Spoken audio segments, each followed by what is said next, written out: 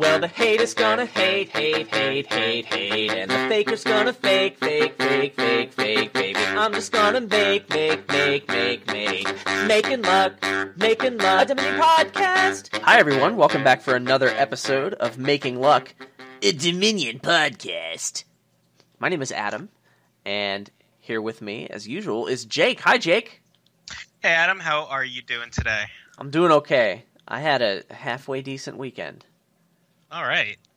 Those are the best ones, the halfway decent ones. Could have been much worse. That's as good as they get. Yeah. I mean, at this point in my life, I couldn't possibly ask for anything more. No. Oh, well, actually, you're about to have kids, too, so that's going to get even more true. What? Oh, have you not had this conversation?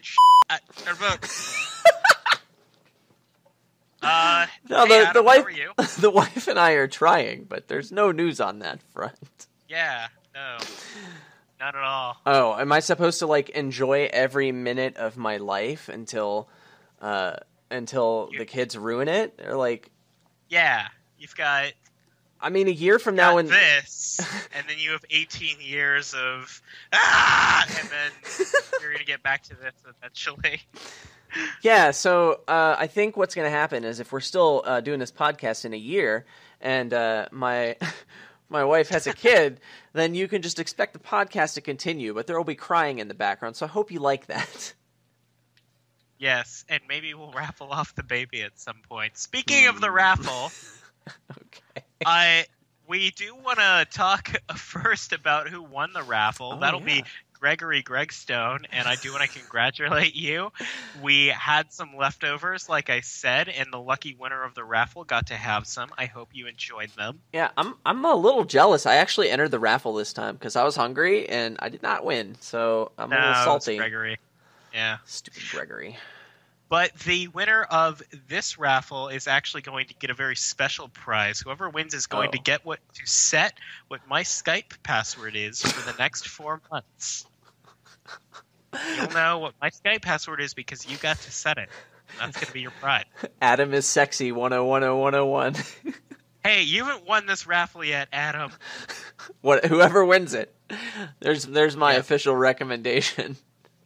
Yep, you're going to get to set my password. Yeah, I'm trying that in 2 weeks. I'm trying that password. We're going to see. All right, so as always, we do want to start out by letting you know what we're going to talk about today. We thought it would be good to get into the cards Mint and Farmland because those are two cards that in some ways have some similar functions on a lot of boards, and also they are cards that we both think are kind of misused and underutilized by the community. So I'm going to get into those. If that's an inclusive or, then yes. Misused or underutilized. Yeah. Yeah, one for each of them. But which one is which? Find out next time on Making Luck, a Dominion podcast. Anyway, so we had. I need carbs, Adam. We need a we had a kingdom last time, and it was fluffy and it was white bread. Yeah, it was disgusting, but it was something. Do you want to read the cards to us, Jake? Yeah, so the kingdom we play tested last time and gave our thoughts on consisted of the following cards. We started with City Quarter, Catapult, which is again split with rocks, Farmer's Market, Caravan, Wild Hunt, Bridge Troll, Charm, Haggler, Mandarin, Replace, and then we had two events, Bonfire and Raid. Once more for our audio-only listeners, we had City Quarter, Catapult, Farmer's Market, Caravan, Wild Hunt, Bridge Troll, Charm, Haggler, Mandarin, Replace. We had Bonfire and Raid. And another reminder that the catapult pile has 5 catapults, and underneath that, 5 rocks. All right. So you had thought that the optimal opener was going to be Bonfire and maybe Catapult or something, right? Catapult, Bonfire, I said. I disagreed. I thought the best opener was going to be Caravan Catapult. Yep. I think We both played of this us a few were times. pretty far wrong, don't you think? I think it was pretty bad. I mean, I still would maybe open Caravan Catapult. I mean, that's better than the bonfire. I'll give you that. Yeah, the bonfire did wonders. It was Until, real bad. turn 5, bonfire starts being pretty good. I don't even know about that. I mean, bonfire. See, I really misread this one because the problem is that City Quarter costs 8 debt. Yeah. And if you play a bridge troll, it does not reduce the cost. And you can't do anything here without City Quarter. Yeah. The strategic paradigm of this board really seemed to revolve around when you started buying city quarters and how you had planned to pay off the debt of them. Because I think, you agree, you need them. There's nothing you can do. And that's hard. 'em. I mean, you can't play big money here. You're getting bridge trolled, you're getting catapulted, you're getting junked. I mean, big money is just going to fail and die. It's also just going to get, even if you weren't getting attacked at all, big money is just going to way fall behind to bridge trolls or wild hunts. Right. There's a ton of points that you can score, and big money can get shut down. So, you can't do that. You have to play a higher payload deck. You have to get control over your deck and do stuff and become resilient to the attacks. And, City Quarter is necessary for that. All the cool stuff you want to do is terminal. Definitely. But there's no real way to be paying off that deck in a consistent and efficient way. Yeah, to be getting those mid-game city quarters like you want. So you kind of just need here, I think, to accept the fact that you're going to have some terminal collision and try to play your hand the best that you can and just clench and buy the city quarters later. Yeah, if you want to make real money to pay off that real debt, then you have options. And the options are either terminal actions or treasure cards. And each one of those is bad because you can only play so many terminals because you need city quarters to play the terminals, right? And the treasures are not good for drawing cards with the city quarters. So I thought that, you wanted the action-dense deck, and that would be good. And, man, that deck is bad. If you bonfire down and get a really action-dense deck, yeah, you can draw a lot. But you're just not doing anything. And if you want to build from there, it takes so long. It's just real bad. It doesn't work at all. And I think what we decided is that the correct approach, or the best approach, the one that gets to where it needs to get the fastest, is the one that kind of does things in a hybrid way. Kind of starts out by shoving some caravans in and getting a bridge troll every now and then, and uses Farmer's Market for mid-game payload, but then eventually gets those city quarters. I said Farmer's Market was bad. Remember when I said that? Yeah, it's solidly mediocre here. It wasn't bad at all. I found time for one or two of them in pretty much every deck that I deemed to be good that I built with this kingdom. Yeah, Farmer's Market wasn't a strategy here. You weren't factoring those 4-point chips or getting that money into your strategy for how you're going to win the game. But as far as mid-game building, it was very solid. It competed for terminal space with Wild Hunt and Bridge Troll, but it also helped you pay off debt so that you can play Wild Hunts and Bridge Trolls. So eventually you trash it to get the points, and your deck is no worse for it. Yeah, it was a lot better than I thought, and it actually reminded me of when I previewed the card, and I said Farmer's Market synergizes with other terminal payload cards, and that actually happened here, and it doesn't. I mean, Farmer's Market's not great all that often, but it actually fit that role here, and that's something that, I mean, Farmer's Market being good is something you don't see very often. Yeah, but, it happened here.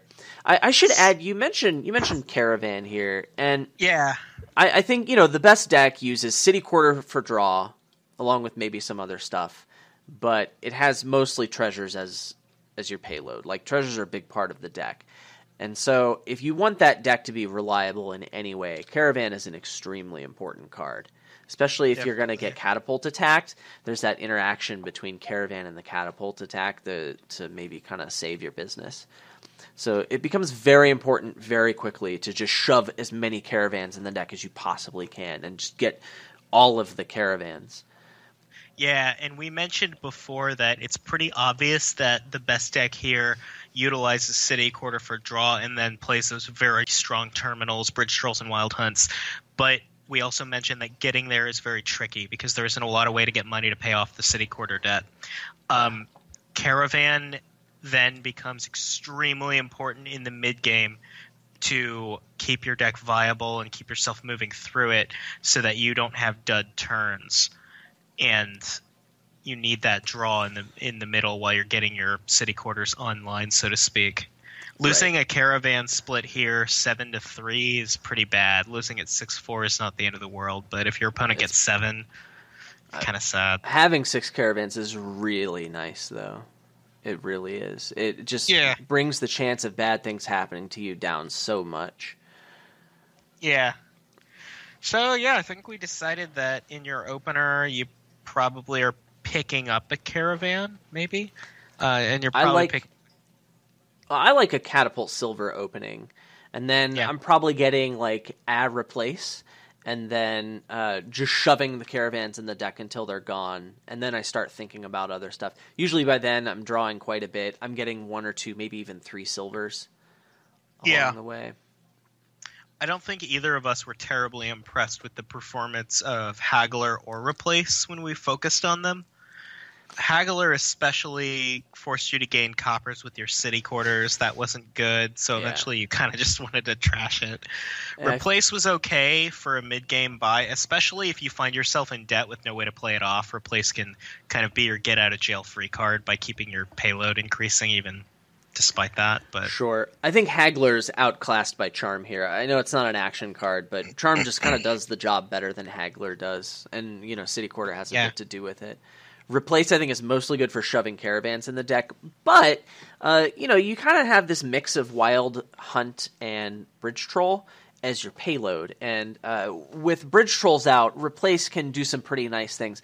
I found myself happy to replace a copper with a silver, draw it so that I could gain more silvers with Raid, because Raid was, actually good. It was actually good for adding payload to the deck once I was drawing a whole bunch. Yeah, and that's key here, is that Raid was only good once you consistently had your deck in your hand every turn and had more draw after that. Yeah, you could, reasonably get a City Quarter and maybe something else each turn. So, once you could Raid and get a City Quarter, you were in pretty good shape, assuming you had enough Caravans out to make sure your next hand didn't suck. And the two schools of thought as far as how you actually win the game on this board were between Bridge Troll and Wild Hunt, and where we initially discussed whether or not you could ignore Wild Hunt here and just focus on the Bridge Troll Megaturn. Normally, if you hear the phrase ignore Wild Hunt, you're talking about somebody who lost the game. But here, it was actually kind of fine because Bridge Troll was so explosive once it's enabled with those City Quarters that it kind of doesn't matter. If you have that Bridge Troll Megaturn and your opponent got 10 Wild Hunt points, whatever, I'm emptying provinces. Actually, in our case, it was estates, but whatever. You get the idea. Sure, I think could have been duchies. I didn't score many points with Wild Hunt this game, and I think that had a lot to do with the fact that it was a mirror. I mean, Wild Hunt is more points, so if someone else is not going for piles and you have most of the pile control, Wild Hunt can get a lot better. It also gives you control over the estate pile, so I could see it being better then. But in a mirror, Bridge Troll's going to be doing a lot more work for you. It takes up half the terminal space, and it gives you a lot of gains. It has great synergy with Charm. And you want to have Wild Hunts in the deck because having the draw can be nice in certain situations when you feel like, oh, I need some more draw. Maybe I don't have as many Caravans out. I can replace into a Wild Hunt and stick it on top for next turn. Something like that. That can be useful to have the Wild Hunts in your deck. Normally, Wild Hunt is good enough that it can be a strategy. It can be your focus for the game. But Bridge, but in this game, it felt more of a tactical play. Like, it felt like, okay, getting a Wild Hunt and playing it now is a good call, as opposed to this game I'm getting and playing Wild Hunts. Yeah. I didn't really expect the board to play out the way it did. I misread this one pretty hard. So I would have gotten destroyed. Like, a bonfire opening just sets you so far back. If I opened bonfire here, I would have just lost pretty much no matter what. No bueno. Yeah, and you definitely cannot lose the Mandarin split. Yeah. It's critical, man. That's a joke. Neither of us bought a Mandarin at any point. Yeah. Yeah. The one other interesting point I think I want to make here is that a lot of the time we talk about orange cards, them being orange being a cost for this really powerful effect that they give you, and like you don't want them to be orange because it means they miss the shuffle all the time. What you said was interesting about Bridge Troll taking up half the terminal space is definitely something that plays out here. For sure. It gives Bridge Troll a serious benefit in the form of not... Because that terminal space is so hard to free up, with City Quarter being the only source of plus action. So Bridge Troll's orangeness ended up being a benefit, not a cost. Yeah, I mean, when terminal space is tight, the terminal orange cards are going to be that way. The cost of orange cards is a lot with the opener. The cost is more pronounced in the opening. Which is why I don't like opening with orange cards. But we've talked about that, and right. Anyway, that's about all I had to say about this kingdom. Yeah, let us know if you think we missed something. If you have played this board by yourself, it's a fun board to play, so feel free to bring it out with your friends. Or if you would do something completely different, let us know about that. Yeah. Sweet. So do you know what my favorite kind of lunch meat is, Jake? It's the kind of lunch meat that when you buy it, there's some benefit to having put it into your household. Yeah, I mean, sure. I was also thinking like minty lunch meat. Like my favorite kind of lunch meat is spearmint lunch meat. Spearmint lunch meat. Yeah. Is that feels like a Kroger thing. It's got to be a Kroger thing, right? Like So I realize, Kroger may be a Midwest thing, but that same chain exists with a lot of different names in other parts of the country. I think there's like a Payless, and then there's what's it called out in California? I visited there. Giant Eagle? Are they a Giant Eagle place? No, Giant Eagle's a different different chain. They're owned by Kroger. Oh, are they? Actually, by the way, even if you don't have Kroger, the Kroger company does own whatever you do have. Yeah, FYI. I think that's true, and they probably have that spearmint lunch meat in there. Give it a shot; it's quite good. Great with Adam, lamb. Adam. Yeah, it goes really great with Dominion too. Yeah, mint is a Dominion card, as well as a delicious lunch meat. Yeah, speaking of mint, that's a card we're talking about today. Yeah, how about I read the text of that bad boy? Sounds good. It's a 5-cost action. It's from the Prosperity expansion, and it says you may reveal a treasure from your hand, gain a copy of it. And then it also says when you buy this, trash all treasures you have in play.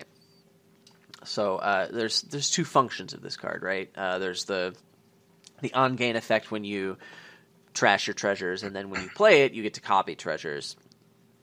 So if you're going to trash treasures, you probably want to be trashing coppers with it. Trashing anything else usually feels pretty bad. Yeah. Normally, if you're going to be trashing a lot of coppers and buying a $5, you probably need to draw some cards. It's going to be tough to put 5 coppers together, or maybe even more coppers, unless you're drawing some cards. So there's synergy there between draw and any on-gain effective mint. And then there's the other mode that's like, oh, what do you want to be copying? Well, obviously platinum is probably the best thing, but golds are usually pretty happy. And you're usually happy to mint stuff like Crown or Plunder, or Idol, even Horn o' Plenty. Those are pretty good things to be minting. The idea is that silver is not really the best thing to mint. I mean, it's fine, but it's not super sexy. Like there's Explorer that gains you the silver to hand, and so mint is just worse in that regard. And also like trashing mint to gaining, or trashing silver to mint gain is not all that sexy. So that's kind of a baseline for what I like to expect from mint. If you're playing a terminal action to gain a silver, you definitely need to have some other benefit to that. Yeah, at least Bureaucrat attacks your opponent and top decks the silver. Come on, you slacker. Yeah. Get to work, bucko. Yeah. So a lot of the time, the on-gain effect of mint is something that stands out to people. Definitely a lot more than the effect that happens when you play it. And in my mind, rightfully so, because that's kind of the most significant part of the card on most boards. And a lot of the time you are looking to set up a mid-game mint buy or a big turn where you play a bunch of coppers and trash them all to mint, because that is a really strong form of deck control, even if it didn't happen immediately. Like Adam said, you really need to be drawing cards to make that good, because okay, maybe you're that guy, all right? Maybe you're that guy who turn 3 just happens to draw 5 coppers, and he stares at the board for me. He's like, oh, I guess I'll buy a mint and trash 5 coppers and have these other 2 cards that I bought. You open for model silver. God, screw that guy. But let's be real, you're not that guy. And I'm never that guy. No, I'm never that guy either. I opened Nomad Camp Double Lighthouse, and it was a tournament board, and it was amazing. Yeah, so to set up that big mint turn where you trash 5 or more coppers to it, like Adam said, you're going to need to be drawing cards. And opening with a terminal in that case that draws cards is totally fine. Adam has talked before about how when you look at the control options for your deck and you see that they're very expensive, opening with payload to help you hit those price points is as top a priority as controlling your deck itself. Yeah, so like the dream there, you open Remodel Silver and then you wake up on turn 3 with 5 coppers. That's super great. A lot of times that's so good that it's hard to catch up to you. You're going to have a great advantage because you have this immediate deck control. You're able to play your Remodel frequently. You're able to start gaining great cards pretty much immediately, and the mint is going to be good as well not too long. And if it's not, you just remodel it. It's fine, right? Without drawing cards, that's going to be tough to do. And so, you want to draw cards to give yourself the chance of that, but, make sure a lot of times, you don't want to go all in on it, right? But giving yourself the chance to high roll and have something great happen to you is often pretty good. And that normally means, getting some draw, but also having something in your deck, something that generates economy for you before you get the mint. Right. You don't want to put yourself in a position where you've trashed all of your payload, and near the end of this mint discussion, we're going to get into mint openers. Oh boy! And Adam has written a whole article on them, but we'll address that too. So, drawing is the best way to do it, and again, because it happens in your buy phase, you don't care if the draw is terminal. So Smithy can set up a really good mint turn just as well as anything else can. Yeah, Smithy's pretty good. I find that a lot of those one-shot draws, so like Expedition or even Tactician, like those are pretty reliable ways. Expedition plus a little bit of deck tracking, or even stuff like Save and Saven, if you will. Saven. Yeah, that's actually, I consider that a different kind of benefit, but seeding your next hand is something to look for too, is a really great enabler to mint. Yeah, in the right situation, these things can, just think about what's coming up, and if you can set this kind of thing up, you obviously want to do it. Yeah, I Gear. Oh, Gear yeah. Is a great way. Oh, yeah. Man, Gear is such a good card. Yeah. So the other way to do it, and you're less happy about this, but if you've decided that mint is the only way you're going to be controlling your deck in terms of thinning it, you could put more money in your deck to help you hit 5 and be able to trash the treasures. The drawback there is that if you're not playing 5 coppers, you're not trashing 5 coppers. So, and you also have to trash, the silver or whatever it is that you played to hit 5. Yeah. So that feels a little worse if you have to do it that way. So in the absence of draw, a lot of times you find yourself doing this and then maybe even minting twice if getting rid of the coppers is that important. Just like get 3 of them out of the way, get 3 of them out of the way next turn, and maybe a silver has to go down. But, a terminal silver that you don't have to trash can be nice. So something like Swindler it gives you the $2 and it stays around. But, stuff like Fishing Village and Lighthouse, the duration money can be helpful there, help you trash maybe 4 coppers. It's not as good as 5, obviously, because 4 is less than 5.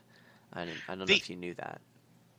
That's true. It's a thing that a lot of people forget about Dominion a lot of the time is how to count to 10. It's hard. But, yeah. And it's not that there's a problem with getting your money from actions when you're going for mint. There's no problem with that. It doesn't make mint worse. It's just that gaining it isn't as good if all the money isn't coming from the 5 coppers you wanted to trash. That's true. That doesn't make it harder to do. It just makes it less of a consideration as to whether you're going for mint in the first place. Yeah, that on-gain benefit, I'm putting benefit in quotation marks, we assume you want it. That on-gain benefit is really sexy when you're trashing 5 or more coppers to it. It's kind of okay when you trash 4, but when you're trashing 3, it leaves me wanting more. It leaves me wanting more of that delicious minty lunch meat. And here's the other problem with it, and in my mind, mint can function as 2 different cards, depending on what the kingdom looks like. There is the mint that you buy for its effect because you intend to play it and gain treasures off of it. And then there's what mint is most of the time for me, which is something I buy because I'm changing 5 dead-ish cards, 5 or more, which are coppers. Because, coppers aren't great. I want them out of my deck. And I'm taking those 5 slots out and taking 1 dead card because I never intend to play them. All right, Speedy. But I'm making my deck more consistent, and that's how I usually play mint. And if I'm not trashing 5 cards to do that, all right, it makes that exchange much worse. All right, Sparky. Adam has opinion. Calm down there. Let's just take our foot off the accelerator for just a second, okay? Mint is not a bad card, and the effect is actually, I think it's especially good in decks that just thinned 5 coppers. Because if you have something good to mint, and you manage to draw those 5 coppers, then either, 1, you were really lucky, and you probably won a gold flood, because you're just going to win the game.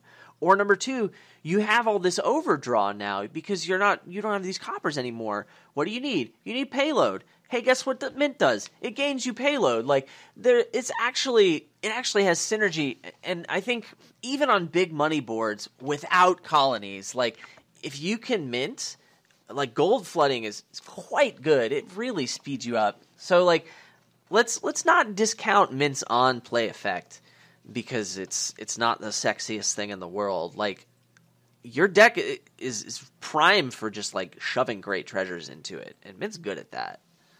No, it's not totally useless. And when I say it's a dead card, I mean totally useless. When I say it's a dead card, I mean that usually in the deck that I'm putting mint into, I'm probably not doing it in a big money deck, and I probably have another terminal I'd rather play. Even if I'm just playing the mint to gain a silver. Even if I'm playing the mint to gain a really sexy treasure, that delicious relic, gold. Or a gold. Oh, yeah. If it was a deck that I was incentivized to put mint into in the first place, I probably have another terminal I'd rather play in instead. I'm not gonna usually decline to play the mint over nothing.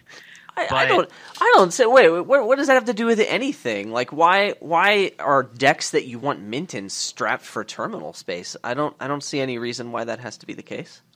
Well, I don't see mint being that good in a big money deck, so a lot of the time mint is probably something I'm putting into a deck that's chaining actions together, and that probably ends in a really powerful stop card. Probably something better than mint. Okay, first of all, if you can actually pull off mint in big money, it's quite good. Now, it's hard, right? And sometimes it just doesn't work out. Sometimes you don't want to build. I understand that, but like once mint is in that big money deck, the effect is quite good. Sure. So But now like you said, getting there's a long shot. a lot of times, yeah, without support, you kind of have to get lucky. So that's that's whenever it happens. Yeah, mint is great when you get it in the deck, but then you have all these chaining action cards, and you have all these great stop cards that you supposedly want to play, right? Now, sometimes yellow equals purple, and all you want to do is thin those coppers. I feel like this is a very professional podcast because everyone just heard my phone went off. So just thought you'd all like to know that. I'm not going to edit that out. You caught me chewing on VP tokens last podcast, so I think we've set a standard. Oh, and remember what you were doing to the microphone that I edited out? Oh yeah. I got a new headset and I was like chewing on my microphone because that's what I do apparently when I have things that I don't understand. I put them in my mouth. It was really loud. Yeah, well, it's because the microphone was in my mouth. All the noises of my body you heard. It was really something, I gotta tell you. Yeah. Anyway, the noises your body makes when you buy mint.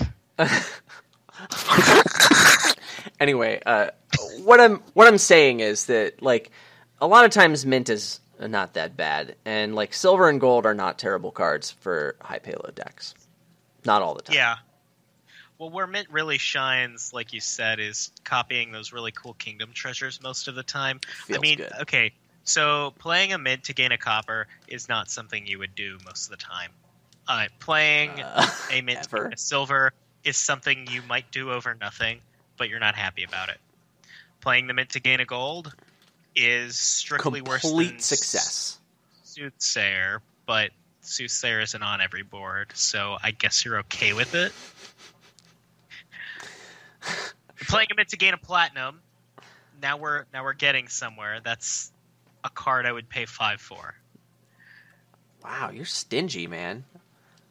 Now, but we get into where mint is really in its shining comfort zone, and that's where we're playing it to gain these kingdom-specific treasures that we've already decided that we wanted. I mean, I feel like gold fits into that list. I think gold's on the same level, and platinum is a step above all of it. I'll take a gold. I mean, it's fine. But yeah, sure, you're very happy to gain those fancy cards like Crown and stuff. You're very happy. Yeah, Crown. Even ill-gotten gains in a lot of cases. Okay, I think. yeah, you know, sure. If you have an ill-gotten gains and you have maybe that even ends up with you buying another mint to trash all these ill-gotten gains that are in your deck if you get to play mint as an attack. Like, that's kind of neat. I mean, you probably want to be drawing a lot for that to be good, but yeah, sure. Yeah. Well, you want to be drawing a lot for the mint anyway. You'll notice a theme here, and that's that all these on-gain effects, really everything in Dominion, but especially these on-gain effects, require a lot of draw to maximize their potential. Drawing cards is really good. Yeah, in case there was any doubt. Yeah. Yeah, and on-gain effects actually don't even care if the draw is terminal, because nothing you need to do with the draw cares if you have actions left. So. Sure. Let's just, I mean, I'm sure there's an edge case, and I don't care about it. So, yeah. Yeah. So there's one more thing that I think is pretty important to go with mint. It was actually at the top of my list, and it hasn't been said yet. Okay. One of the things that I think synergizes with mint, both in setting it up and also making the card good, is estate trashing. It's going to be a lot easier for me to hit 5 and line up my coppers if I don't have estates in the way. If I can trash those estates and gain draw cards or cantrips or, whatever else. Or silvers that I can mint so I can buy a gold and mint that, Estate trashing is quite good, especially because, you want to make sure that you have a decent deck once you have minted. And so if you mint too early, you risk getting rid of a huge chunk of your economy in a large number of coppers. And you want to have something to soften the blow of that. And having no estates is a great start. Exactly. We talked a little bit in the last episode about the concept of tempo and how over trashing too early can kill your tempo.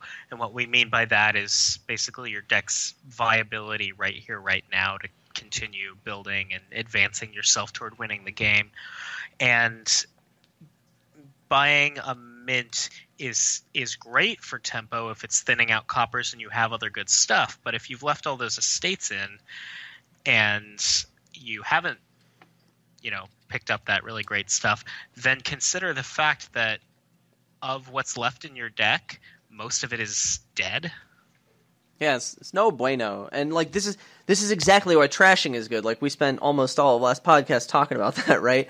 I mean, these estates are so bad for setting up your mint. They're so bad for having a deck that's good for mint. And you're just going to find this so often. Like, estates are dumb. Let's get rid of them. Like, this is why trashing is good. You know what I mean? Definitely. Yeah. So, like, if I'm looking for the strongest synergies with mint overall, I'm looking for, like, combinations of these things. I want estate trashing. I want draw. And I want, manipulation, deck manipulation, that kind of thing. So, things at the top of the list, I'm thinking Hermit with Madman. Hermit trashes the estates. Madman's that one-shot draw that helps make it all come together. Yeah, totally. Jack of all trades can be good. It's what was that? Jake of all trades. Thank you. It can be good, especially with shelters, because you can cycle past your Necro. You can trash those shelters. You can trash with the Ogi to draw another card. It helps you get 5 coppers together, maybe a little earlier. But still, Jack of all trades, it gives you some good cards in your deck that are not shelters, and it does draw up to 5, which is not to be sneezed at. So there is some synergy there. Yeah. Also, Apprentice trashes estates early, and then Apprentice likes expensive things, so you can mint golds just to apprentice them if you want to do that for draw. That's a thing you can do. So I would say those are probably among the better synergies for mint. But gear is probably pretty good too. You mentioned gear, and I didn't put that on my list, but it's pretty good too. Yeah, gear is good for any aspect of a kingdom that rewards you for having one really big turn over several mediocre turns. Like, gear is great for that. Yeah, gear's great for a lot of things, and that's one of them. Gear's such a good card. Yeah, so we've gone into some of what the pitfalls of buying mint are, and Adam's gone over some of what the synergies are as well. So what's one of the biggest problems with mint? I got to tell you, in the way that people utilize it. There's so many people that look at a 5/2 and they see mint and they're like, "Yes, I win the game," and they open mint copper. I'm not kidding. Like they actually think this is amazing, and like I'm like, no, this is really, really not good. Like, so I wrote an article. I even called it a rant article about this, but like, it goes into a lot of detail on mint openings and why most of them are bad. It outlines some of the good ones and then some of the better ones that are still bad. So I kind of want to skim the surface. Of that article here, but if you want more detail, we'll put a link to the article in the description of this video. Mint openings definitely have some discussions surrounding them. And I do want to, and Adam wrote a whole article again about it, which you should definitely check out to get a better understanding of it. The other thing that I would direct you to is the fact that when we were talking last time about tempo, to illustrate what the worst possible thing you could do to your deck was, we talked about opening mint. I just want to, if you take nothing else away from this, I want you to think about the fact that I was trying to think of an illustrative example of why something is bad, so I needed the worst possible thing, and I chose opening mint. Shout out to opening donate and trashing all your cards, but I don't know how much more clear I can make it to you that it's terrible. Yeah, so like it's got a lot of issues. Yeah. First of all, if there's like any junking at all, you can just, just forget it. Like you're you lose 5 coppers, and now you have 4 bad cards in your deck. And let's say you open something amazing with your $2 card. Like, you have 1 good card in your deck. The mint is not good yet. You have 3 estates, and you have 2 coppers. Like, that's your deck. That's a really bad deck. What are you going to do with that? And we talked a little bit already about buying mint too early can leave your deck with a really bad ratio of money to dead cards. And opening with it, and Adam talked about junking. You want to think already you've been junked 3 times by having the estates. Like, opening mint leaves you with a terrible ratio of dead cards to live cards. Yeah, and the mint is dead for several turns too, so it's like you've got 4 junks. There's one last thing with mint. Like, if you have a 5-2 opening, so much of the time there's other $5 cards that are going to be much better for you if you open with that other $5 card and just play for a later mint using the fundamentals like we've been talking about. Getting the draw on the estate trashing. Like, upgrade is just so good. You can trash your estates and gain silvers or cantrips or something, and you're going to be so much better off playing for a later mint in that case. Yeah, and a deck that has mint and upgrade both in it is really good, because then you can upgrade the mint into a gold or a goons or whatever. And you really don't like that mint. Well, I mean, it's a really good combo to have, because the mint has helped you get really thin, and the upgrades helped you get thin as well. And it's much easier to get an upgrade and then get a mint than it is to get a mint and then get an upgrade. Yeah. It's way easier, and that's, again, what I know the term tempo is kind of overused at this point, at least by us, me in particular, and the concept is a little nebulous, but it's really easy to illustrate with mint. Yep. So, like Adam said, even when you can get away with opening mint, even when it is viable, you do need to answer the question, is it the best thing you can do? Right. You do have to compare it to, like, if there's any support that's 5 or more, you have to compare it to opening with that other support here. So a lot of the discussion revolves around cards that are 4 or less. And even then you have to think about just opening with the 4 costs and if that's better. So, there are 2 examples of cards that I think are actually good to open with a mint. I think the best one is Fool's Gold. Yeah. You can open mint Fool's Gold, and this is actually, for a 2-card kingdom, this is the only time I would open mint if I was just playing with mint and the support card in a 2-card kingdom. Mint Fool's Gold is actually quite good, because all you want to do is shove Fool's Golds in the deck. So all you have to do is hit 2, and that's actually not hard to do in a deck with 2 coppers and a Fool's Gold in it. Well, and the mint is possibly gaining you more of those too. Yeah, your mint isn't a dead card either, so you have like 4 live cards out of 7, which is quite good. And again, please don't take that to mean that opening mint is really good in any other situation. There's an exception to every rule. This is that. Mint and Fool's Gold kind of breaks the rule of being not good to open with mint. Yeah, so like the other big one for me is Page, and I wouldn't be going with this. I wouldn't be going for it without some other support, like unless the champion's actually good. But the reason mint and Page is good is just because in Page games, usually success is just defined by playing your Travelers quickly and getting the champion ASAP, and the mint helps you do that. And the fact that champion is so busted just kind of outweighs the fact that you're not doing much. I mean, you're playing a treasure hunter, which gains you silvers, which is good for the deck. You're playing a hero, which gains you something else that's good. That's also good for the deck. And then you get a champion, and then you probably have bought some other stuff. And usually that means your head because champion is busted.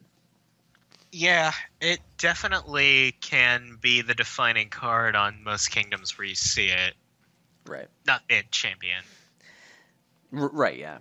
I should add that, like, I've played well over 3,000 games of Dominion, and never have I opened mint and not regretted it.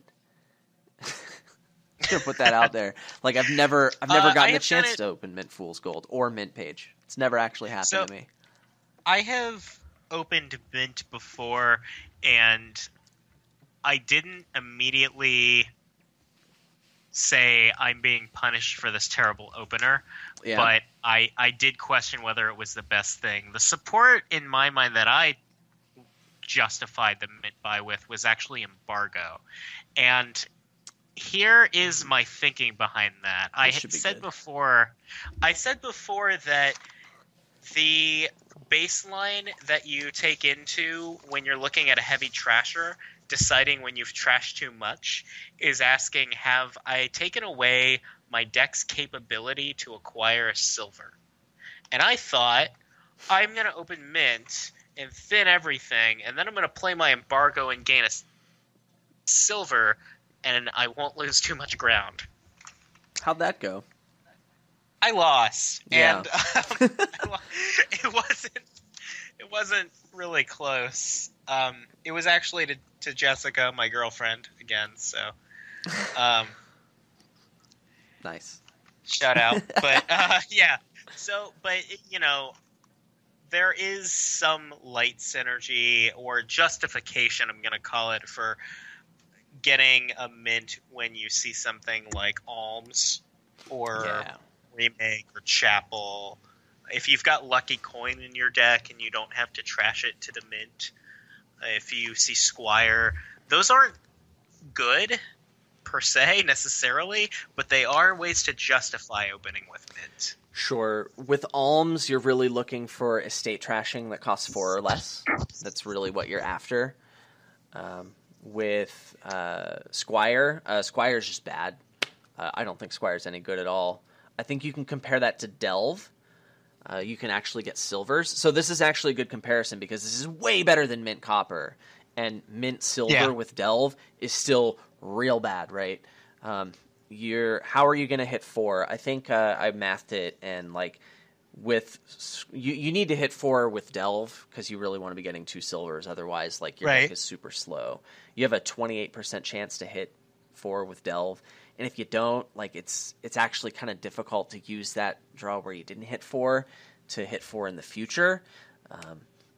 So you're looking at turn 6 or turn 7 before you can hit 4, and then you really want to get that estate trashing in there. It's not good. It's a lot worse than pretty much anything. I think it's worse than Big Money by a lot. Right. Yeah, Adam listed out the 2 big ones that strongly justify a mint opening, and these other cards like Chapel or a Silver Gainer or a 2-cost silver or something, they are slight justifications for doing it, but that's not saying it's the best thing on the Kingdom. It's just something that makes it so that you do it and you're not totally out. So I would say that's true for Chapel. Chapel can thin the estates pretty fast and get you a deck of Chapel, Copper, Silver by turn 5, even with bad draws. Yeah. That's pretty good. The 2-cost Silver Gainer, I don't think it's good. You need some way to get rid of the estates for that to be any good. And that's more important. And you need to be going for that directly and have a plan to get that card if you're going to open mint. And without Alms, I mean, for that Silver Gainer stuff to be good, you need some big draw, and you need some reward for silver flooding also. And past Phaeton, that's really tough to come by. Well, and that comes down to evaluating whether or not mint is a good card for your deck in the first place.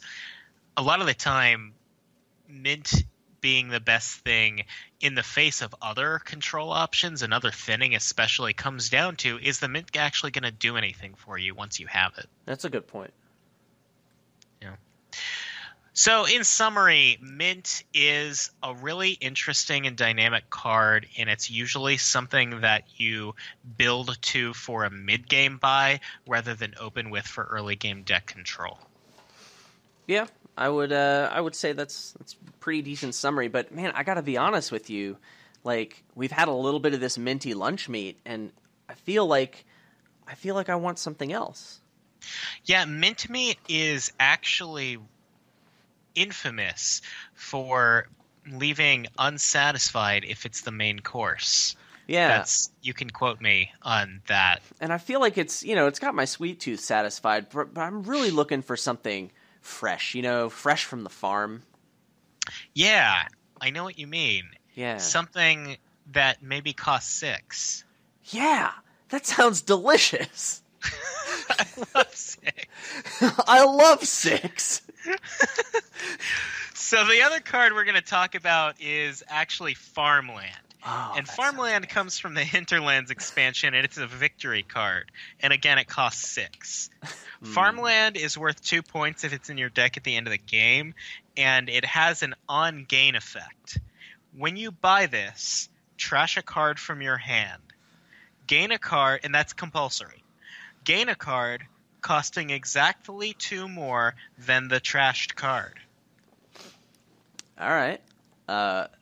So I feel like in general this Farmland is pretty underestimated, and I think that's because when you do get benefit out of Farmland, it's not this huge benefit, but like it's a marginal benefit, and so you have to find ways to squeeze the value out of it to get these marginal benefits.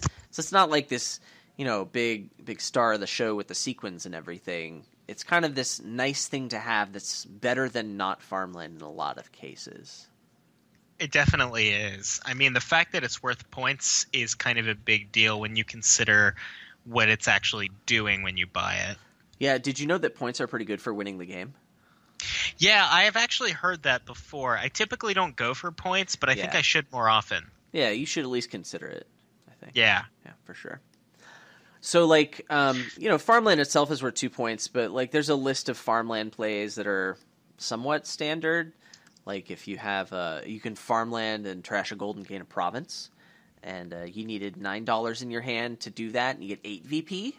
So, that's better than a province. It makes your deck a little worse than buying province would, but, that's good. If you had an extra dollar and a gold in your hand, you get more points. I love points. Yeah, points, as the tabletop channel No Pun Included always illustrates, make prizes. Yeah. Then there's the colony analogy. Points make prizes with colonies. Making right. Dominion podcast. Anyway, so you can Farmland podcast. You can Farmland a platinum into a colony. Yeah. So that actually only requires 11, which is the same as buying a colony, and you get 13 points. Or a gold into 13? a province in that same vein. 13? What's wrong with me? You get 12 points for farmlanding a platinum into a colony. I was totally just going to let that go. Once again, that makes your deck worse, and actually makes it a lot worse, because, you lost a treasure and gained 2 lost greens. a platinum, and turned it into a card that doesn't make you money. So that's, it makes it a lot worse. But hey, points. Sometimes you need them. Farmland is actually pretty good in cursing games. If you farmland a Curson into an estate, you get 4 VP for $6, and this actually makes your deck better.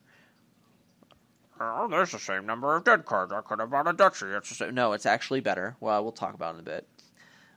But even better than that for your deck is farmlanding a curse into some other 2-cost card. So I'm salivating and thinking about Vagrant, because Vagrant would just be amazing. You got especially $3. In a deck where you're greening already, presumably if you're buying the farmland, and you have and now you're putting also. It's like gaining a lab at that point. it's exactly the same as gaining a lab. It's the same thing. Yeah. There's no difference whatsoever between gaining the Vagrant and gaining the lab if you've got farmlands to draw off it. Yeah. You could farmland a farmland into a province. That's 6 VP for $6, and your deck is effectively the same as if you had just bought the province. So there's this idea that farmland can kind of serve as economy in this vein, and I'm almost done. We'll get there. But the last one, which is the least useful, which is why I saved it for last, is you could farmland a silver into a duchy, which is 5 VP for $8, and it makes your deck worse. But sometimes if you have to duchy dance, you can do it. Or maybe you had terminal collision. You had 2 $3 terminal silvers, and that was all you could do. Maybe that, but still, this feels pretty bad. Yeah, and a lot of these transactions that Adam's bringing up, when you get into actual games of Dominion, the value of them isn't the efficiency of cost for points. It's the fact that you can kind of screw with the math. And Adam referenced the concept of duchy dancing. If you haven't really heard that term before, and there's a chance you haven't, but you should definitely do some research on it, because it is a pretty important concept at Dominion Endgame play. Dominion Endgame play? What? Maybe we should do a podcast on that. That might be a good episode now that you mention it. Yeah, let's do that next time. Maybe. Yeah. I don't know. Did we have anything important planned for next time? I don't know, man. I don't know. Anyway. I don't think I've planned anything important ever in my life. But so Yeah. Dominion, back to Duchy dancing and the way farmland plays into it. What it comes down to is that you're both trying to set up situations, you and your opponent, where you're not letting your opponent win on his next turn. That's why a lot of the times you don't buy the second to last province. And that's why you end up buying duchies to pad your points or some other kingdom card. Okay, so I'm gonna take my shirt off real quick. Oh, we're getting into theory. All right, so farmland is it plays roles other than points, right? And farmland can actually play an economic role in your deck. So I want to say that farmland is kind of like a silver, but it's only good for buying provinces. And this is kind of the best case, but like So it's like harem. actually it's not too far from harem because it is worth 2 points, and that plus $6 other in your hand can mean that you get a province. You farmland, trash the farmland, gain a province, right? And you still have the same number of points. So it's kind of like a silver that's good for gaining for only good for buying provinces. So this is the best case, right? Well, the other thing yes, is that if you were going to draw 2 estates, then having the farmland that's worth 2 points is kind of like having a lab. It's kind of like gaining a lab when you gain a farmland. it's the exact same thing. Yeah. Okay. So this requires there to be farmlands in the supply, right? If there's no farmlands left, then you can't buy a farmland to get the effect. And also, it only works once per province, right? If I have 2 farmlands and $4 other, I can't do this silver thing, right? It doesn't work. So you don't want to go too crazy with the farmlands. And normally when you're not going too crazy with the farmlands, you don't have too many of them, then the pile's not super low. So this is fine in moderation, right? But you can view farmland as having this silver-like effect. So now we compare farmland to gold at the same price point. I want to buy farmland or I want to buy gold. If I can find a way to make that on-gain benefit worth more than the dollar that I'm missing out on and the wonkiness, then I can justify buying farmland over gold. And I posit, sir, whilst shirtless, that this is actually most of the time. A lot of the time, farmland is going to be a better buy than gold. Really? So why don't you give us some examples of when you think you're getting more than $1 of value out of that trash for benefit? Okay, so if you don't have any cards in hand to trash, obviously this is not going to work. Let's say you have an estate. Let's say you have an estate. Please get to 0 cards in hand and buy a farmland. That's don't do that. Probably not good. Okay. So let's say you have an estate in hand, and let's say there are no $4 cards in the supply. So you could buy a farmland and just straight up trash an estate. Okay? Okay. This is better than gold. Why is that better than gold? Because trashing an estate is amazing. And now you have this card that's like a silver. So assuming that you're ready to buy provinces by the time you see that farmland, this is better than a gold. So this implies that you are already in the end game greening phase and that you still have an estate and that you have it in your hand. Or you're getting ready to get into the end game greening phase, right? Okay. Yeah. And I think you're going to have trouble hitting 6 with an estate in your hand if you're too early for this to be good anyway. So a lot of the situations you're going to find yourself in are situations where the farmland is going to be this good. Yeah, and I totally understand what you're saying, and I could kind of get on the bandwagon. I would need to give it some more thought to call it better than gold 9 times out of 10, but that's what playtesting is for. Sure. Especially these boards we do. I didn't say 9 times out of 10. You heard it here 7. first. Adam 7 Horton, 9 times out of 10. 7.55 times out of 10. Yeah, so the other way to think about farmland's economic impact in terms of buying provinces is also to kind of just bear in mind that provinces cost 6 instead of 8, provided you have a farmland in your hand, or if you have a gold in your hand that you're willing to not play. So Yeah, Farmland's trash for benefit can create a unique sort of economy for your deck. Sure. I want to go back and just say, like, if there are 4-cost cards in the Kingdom that are any good at all, that's just gravy on top of all of this stuff. So, like, Yeah. you can look at it through the lens of, oh, I just paid $6 to get one more point because the farmland is worth one more point in the estate, and I got a 4-cost. I paid $6 for a 4-cost card. That feels bad. But if you view the farmland as being like a silver, then you're actually getting quite a bit of value on this. There's another actual aspect of economy to farmland, and it's something that kind of overlaps with the discussion we had on rats when we did that episode. So there's a particular sort of economy that not every board of Dominion really unlocks, and it cares more about the cost of the cards in your deck than it cares about what your cards in your deck actually do. Rats does this in a lot of ways with trash for benefit. Hey, Toby. Yeah, hey, Toby. Hashtag hey, Toby. And Farmland does a lot of the same thing. So if you trash a card with Farmland, you've added a 6-cost card to your deck, and you've also increased the value of one of the cards in your deck by 2. And that's actually quite a bit of value if you have a lot of things that care about cost, like Remodel or Raise or Ritual. Yeah, those trash for benefit cards, you know, they worked well with rats. They work well with farmland too. There's synergy there. Only you get this on gain effect. Yeah, it can be pretty useful. It's also okay to prioritize farmland if you want to get rid of the 0-cost cards in your deck. And the only real situation I can think of where that matters is with Chariot Race. If you're really wanting to get your chariot races online. Don't be ridiculous, Jake. Winning chariot races is not a thing that happens, okay? I know it says it's possible on the card, but you don't win chariot. No one wins chariot races, Jake. Nobody. That's impossible. Nobody ever does. That's impossible. No, I mean, you don't do it, but no one does it, Jake. Nobody does it. It's never happened before. The world champion of Dominion can't win chariot races, and neither can you. No one has ever won a chariot race. It's never happened, Jake. So theoretically it could if you prioritize thinning coppers over estates, but then you've done that, and that's bad, but... Yeah. That seems kind of bad. Just for chariot race, because you never win them anyway. Yeah.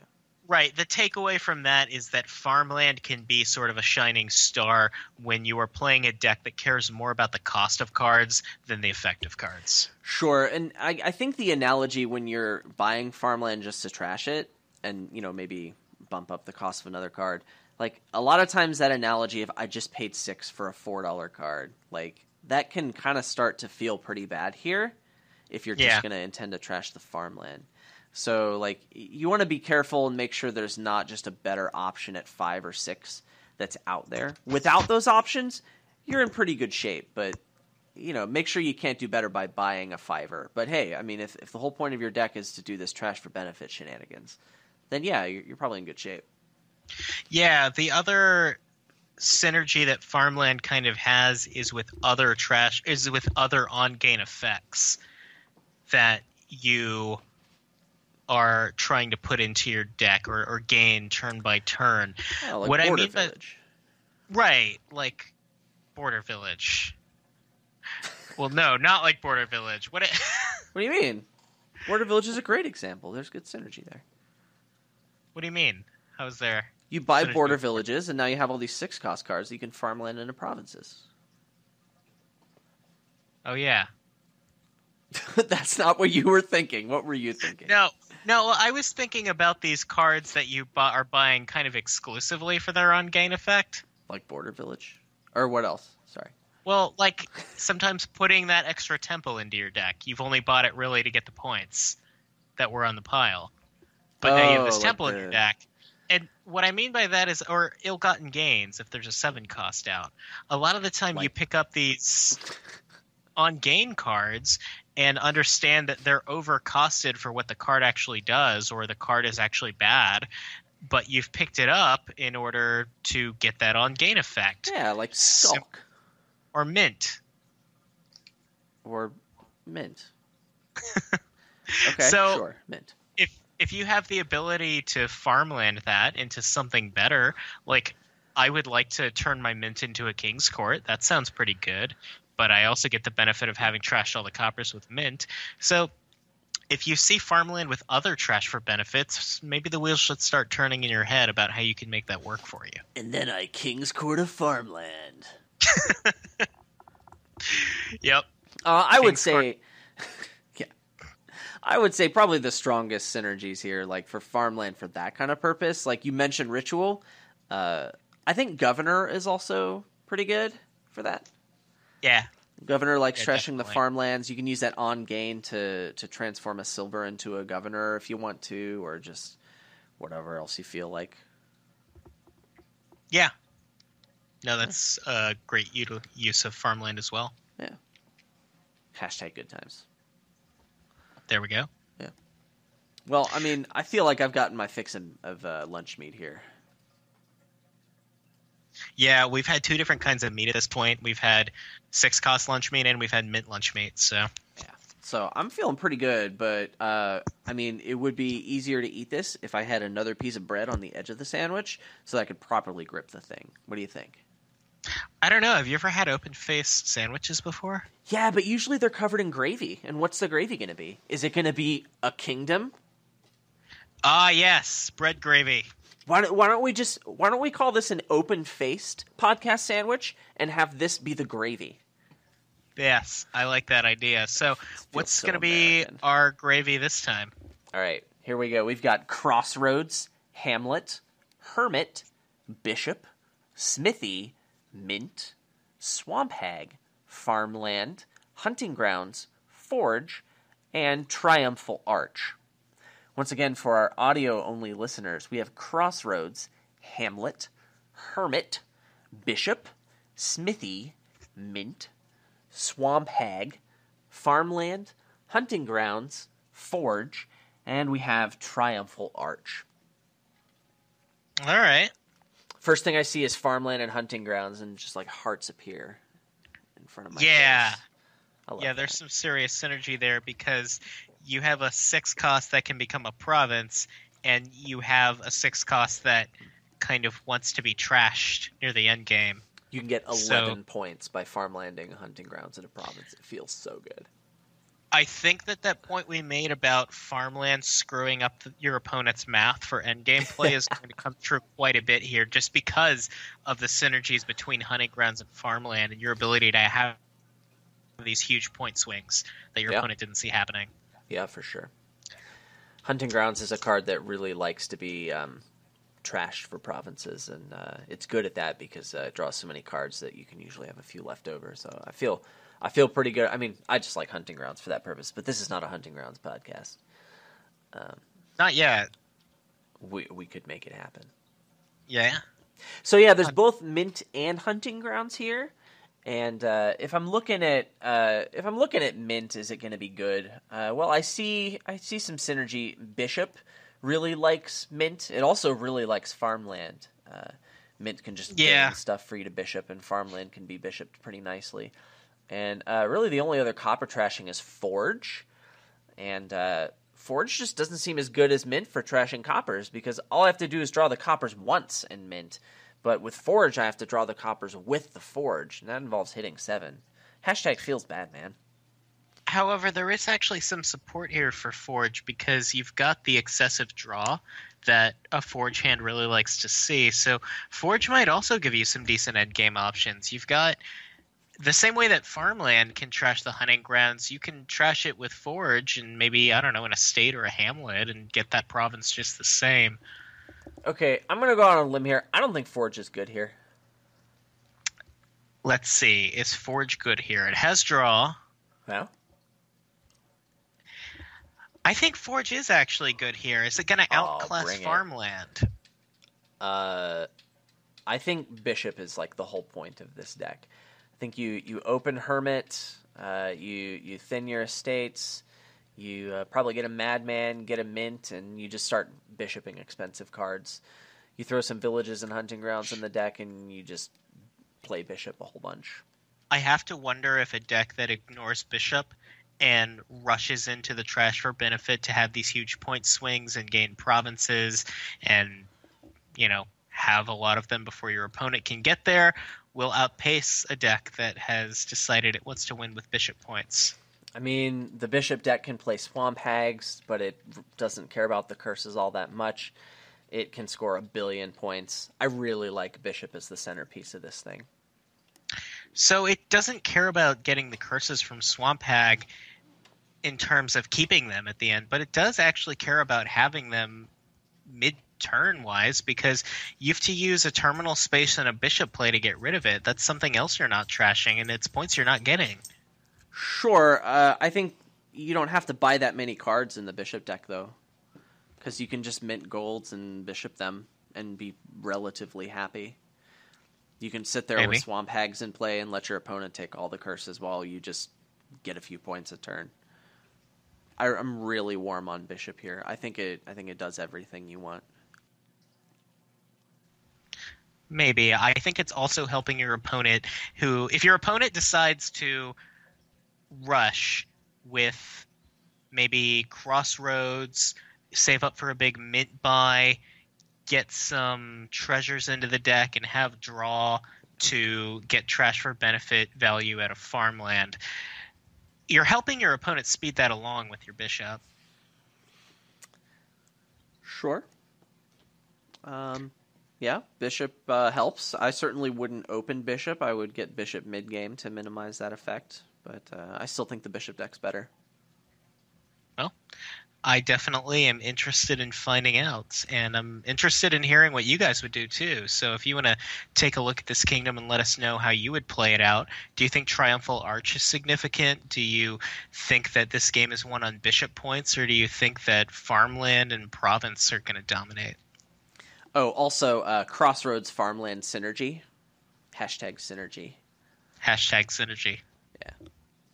Yeah, so shout at us, YouTube comments section, or you can check out the forums at adamhorton.com and go there, comment, let us know what you think about the kingdom or the episode, or tell us what you think about next episode, the whole end game or us episode. Personally. Yeah, especially Jake. Especially if you have compliments. Yeah, are preferred. If you have bad things to say about Jake. Tell Adam privately. I mean, you're wrong, I guess, but sure. No, yeah. Make sure you definitely send me your hate mail. Yeah, for sure. That's going to be something I need. Yeah, and also, like, if you have things you want to hear addressed on next episode, which is about endgame play, also shout at us, because I think our experience with last week's podcast and the delay that did happen by a day, it ended up having this situation where we were re-recording the podcast. We had feedback, and it was useful, and so we want to give that a shot.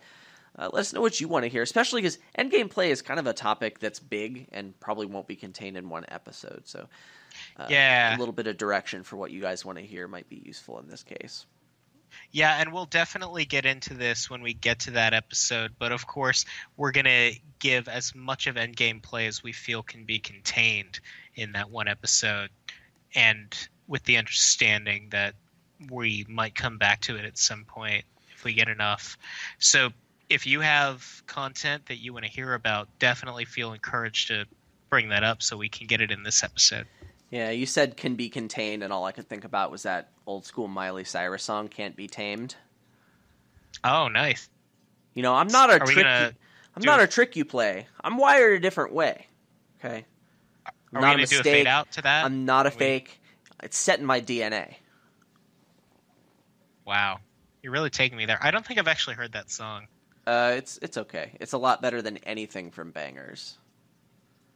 What's Bangers? It's her second most recent album that was complete garbage, except for Wrecking Ball, as long as you didn't watch the music video. Oh, you liked Wrecking Ball? The song. The music video made me extremely uncomfortable, but the song was great. But, like, it was kind of like the middle finger of that album, because it's like, yes, I still have talent, I'm just choosing not to use it. Oh, man. I have you opinions. know a lot more about Miley Cyrus than I do. Yeah, she broke my heart. Kind of like T-Swift is breaking my heart with Reputation. But, I don't know. Is that her it's new too album? soon. Yeah, it's too soon though. I don't want to talk about it. The wounds Aw. are still fresh. Hashtag please come back. T-Swift, please. Adam is devastated. Yeah, I was listening to Pandora, and a song from Red came on. That's T-Swift's next most recent album. It came on that I hadn't heard before, and I'm like, oh, I remember back when I liked T-Swift's music. It was tough for me, but I got through it. It was a good song. Sounds good. Anyway, thanks for listening. So, yeah, thank you for listening. Yeah, if you came here for the Dominion talk and you've been listening to the last 2 minutes, I guess I just want to apologize. Yeah, we'll just let you in on a little secret. Smithy is OP. All right. Yeah, So Smithy is kind of OP. I hope they get around to nerfing. Yeah, I'll see if I can. I'll see if I can get Donald to nerf it. Yeah, definitely. I mean, bend his Please ear. Please nerf. Okay, this has gone on for long enough. Thank you for listening. Too long, you might even say. Perhaps. Yeah. Smile. Yeah.